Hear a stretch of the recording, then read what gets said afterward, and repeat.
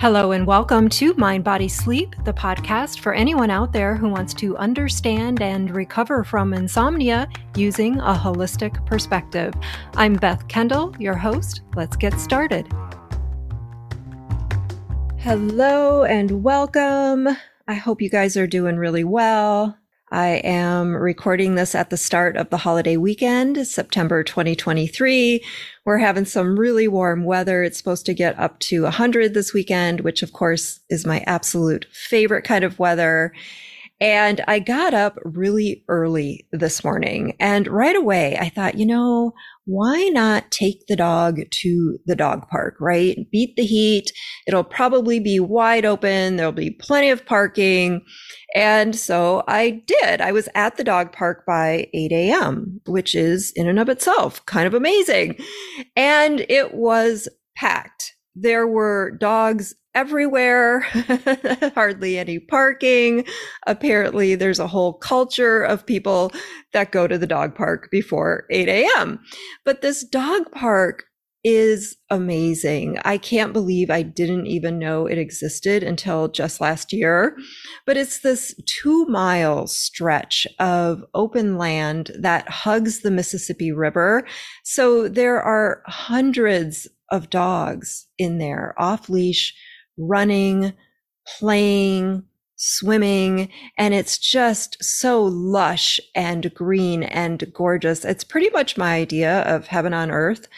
So I go there as often as I can and recharge. And I would go there even if I didn't have a dog. I would just go to look at all the other dogs. But it was really fun to experience it at an earlier hour. And I'm continuing to be amazed at how my sleep is still changing and evolving, because I really did think that there was no way I would ever be an early morning person. That was sort of like the pinnacle of what I thought could never happen. So it is very curious to me that seems to be what is happening as I enjoy my mornings more and more. So today I am talking all about the sleepy rule, okay? Because one of the most common questions I get asked by my students is, when is it okay to let myself fall asleep at night? In other words, when should I go to bed?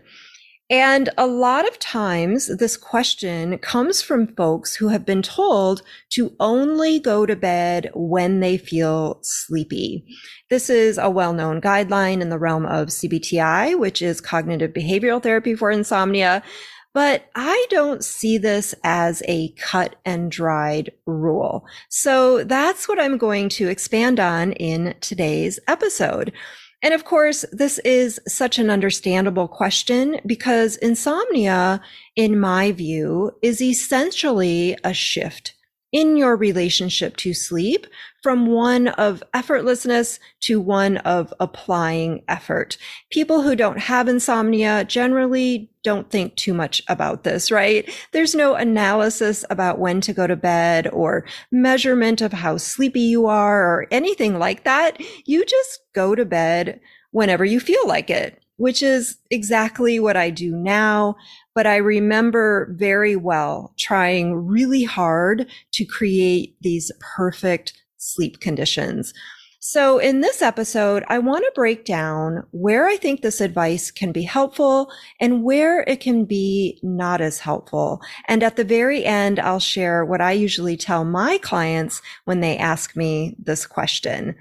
Let's talk about where it can be helpful first. So there are a couple of reasons why waiting until you're sleepy to go to bed can be a useful guide.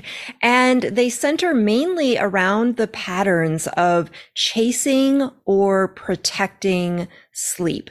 And by chasing sleep, I'm talking about behaviors like spending large quantities of time in bed, hoping to get a few hours, or trying to sleep at random times in random places during the day because you feel like it's the only time you can get some sleep. And sleep is a lot like unrequited love, right? The harder you chase it, the more elusive it becomes. I was really all over the map chasing sleep when I was going through it. I used to spend 10 or 11 hours in bed just hoping I could sleep for half of that, because I looked at it like I was increasing my odds of sleep by giving myself more opportunity for it to happen. And I think also the more time I had to sleep, the less pressure I felt for it to happen. But then it just evolved into weirder and weirder timeframes and circumstances. And I was just affirming my brain's perception that sleep was something really hard that I had to chase to have. At the time, I didn't have access to anyone who was thinking about sleep in the way I currently do. And I think in the absence of helpful information, the brain will naturally start to create its own storyline about what you need to be able to sleep, which is exactly what my brain did. I knew somehow that chasing sleep couldn't be good or certainly normal because I didn't see anyone else doing it. But I was also on the hamster wheel of trying more and more things because I thought my ability to sleep was somehow impaired. Okay, so back to the idea of being sleepy before you go to bed. The premise behind this advice is to maximize sleep drive and create a ramp into sleep that allows you to actually sleep once you go to bed. And this makes sense because if you're starting to engage in sleep behaviors that revolve around chasing sleep, then that's going to create a lot of time in bed trying to sleep, which only leads to more frustration and struggle, right? Because sleep is passive. So this can be a helpful behavioral approach for some people, particularly those who are spending huge amounts of time in bed. And I think the feeling of sleepiness is just a delicious feeling to have before bed. So there is some merit to this guideline. But not surprisingly, I also find there are a few pitfalls with this advice. And I think the main thing is that it can become a way that we try to control sleep. So we're continuing in the orientation of sleep as something you do versus something that happens. And this is really where things get dicey.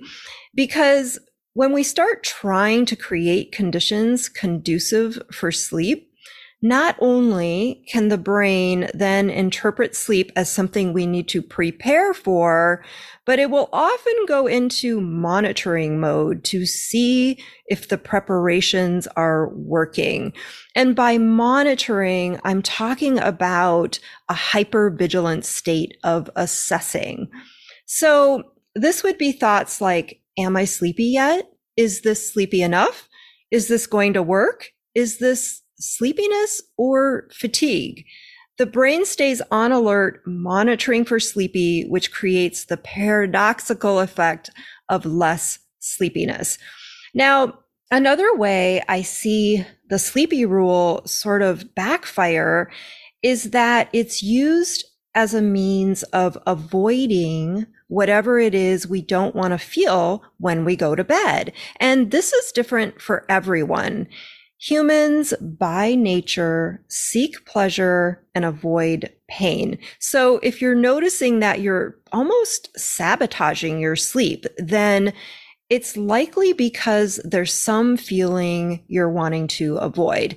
In the context of sleepiness, we unconsciously hope that sleepiness will override whatever difficult sensations are waiting for us when we go to bed. And again, I did this my whole life, and I think it's one of the main reasons I became such a night owl. I didn't want to feel the loneliness I felt around not being able to sleep when I went to bed at night. I've also seen this happen for people who have a pattern of dread around waking up. They will avoid going to bed to extend the feeling associated with getting up. but they don't really understand why they're doing it. So those are the pros and cons around going to bed only when you're sleepy. I'm typically not a big fan of this guideline because I usually see it turn into a rule. And in my view, there are no rules when it comes to sleep, only decisions. Trying to put rules onto sleep is like trying to put rules onto breathing or pumping blood, right? But we can decide how we want to influence our sleep. So sometimes that's making a decision to get up earlier or a decision to go to bed later. But ultimately, sleep is an effortless process that doesn't require rules. So if you're wondering when you should go to bed at night, the advice I always give my clients is if you're not in the pattern of chasing sleep, then go to bed when you feel like it. Or if it's helpful, you can use the guideline of when you went to bed before you had insomnia.